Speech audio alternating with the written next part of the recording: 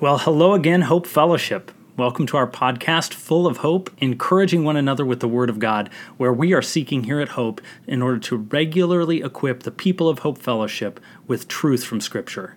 I'm Jeff Brewer, and I'm one of the pastors here at Hope, and on behalf of the elders, we want to make sure that we're caring for everyone in the church, that everyone's being cared for with the variety of needs that you might have during this time. And so please be in contact with your mission group leader. If you're not yet in a mission group, if you're not yet connected, you can reach us by emailing info@myhopefellowship.org, and we'll be able to connect you in with a group of believers who might be able to serve you and your needs in your area.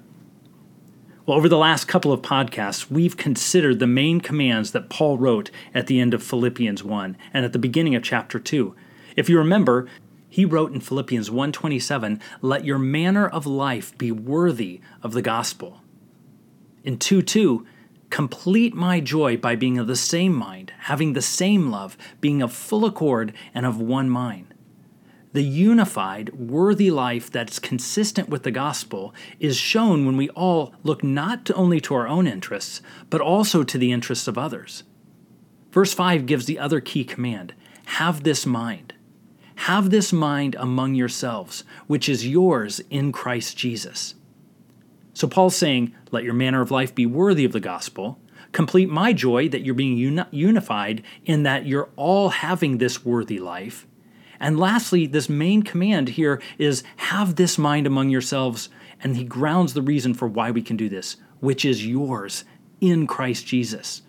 And so the attitude or mind that we are to have is found not simply in imitating another Christian, but that we're imitating Christ.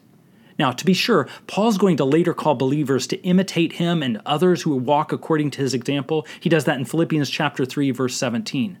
But both of these calls are to imitate him as he's imitating Christ. The mind that we are to have is the same as how Christ lived. We're to think of ourselves as Jesus thought of himself. Listen to how Paul continues. Have this mind among yourselves, which is yours in Christ Jesus, who, though he was in the form of God, did not count equality with God a thing to be grasped, but emptied himself by taking on the form of a servant, being born in the likeness of men, and being found in human form, he humbled himself by becoming obedient to the point of death, even death on a cross. The reason why we can count others as more significant is because of the self-sacrificing, humble example of our Savior. Jesus humbled himself. Jesus emptied himself by taking on the form of a servant. And if you remember back to when Matt Tully helpfully pointed us to this passage, this is pointing us to a massive theological truth. And I'd encourage you to listen again to his message if you have time. And the argument, though, that Paul is making here is an argument from the greater to the lesser. If it's true for the master, how much more for the student? This was certainly true in Paul's own life when he endured the hardship that he listed in 2 Corinthians 11. Jesus suffered, I can suffer. But what I'd like us to think about today is that this humility that Jesus showed is nothing short of astounding because of who he is. If Jesus, who is supreme, if Jesus, who is Lord, the second member of the Godhead, if he emptied himself and took on the form of a servant, even to the point of dying on a cross, if he had this attitude, then we certainly can have this attitude. We certainly can have this mind, because any humility that we display will be far less than what his example has shown to us. The argument of the greater to the lesser. You know, a few years back, I traveled to Uganda, and I straddled the equator in February. And the day after I returned, I traveled to Minneapolis, and the temperature differential was about 80 degrees in the span of 36 hours.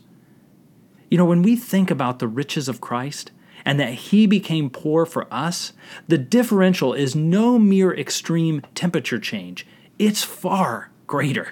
In fact, if someone was plotting the differences on a graph to show how great his humiliation was, there's no numbering system which would have enough positive numbers or negative numbers to show how high and exalted he was and how low he became. how much his condensation when he took on flesh, which was to accomplish our salvation. The one who is above all took on the form of a servant. 2 Corinthians 8:9, "For you know the grace of our Lord Jesus Christ, that though he was rich, yet for your sake he became poor, so that you by his poverty might become rich." The reason Jesus became poor and humbled himself was for the sake of you and me. He did this for others. His mind of a servant was because he wanted others to thrive and live in the freedom that he would provide at the cross when he died and rose for our salvation. And so that's why we can now have this same mind. We want others to thrive and grow and experience in the way we talk to them and in the way we treat them, the example of the humility of Christ. We're not humble just for humility's sake.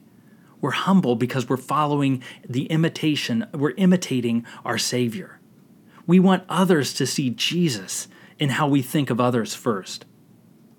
And so, Hope Fellowship, remember, we have hope in Christ. Let's make this hope known in a struggling world through our humble service of others. We'll see you next time.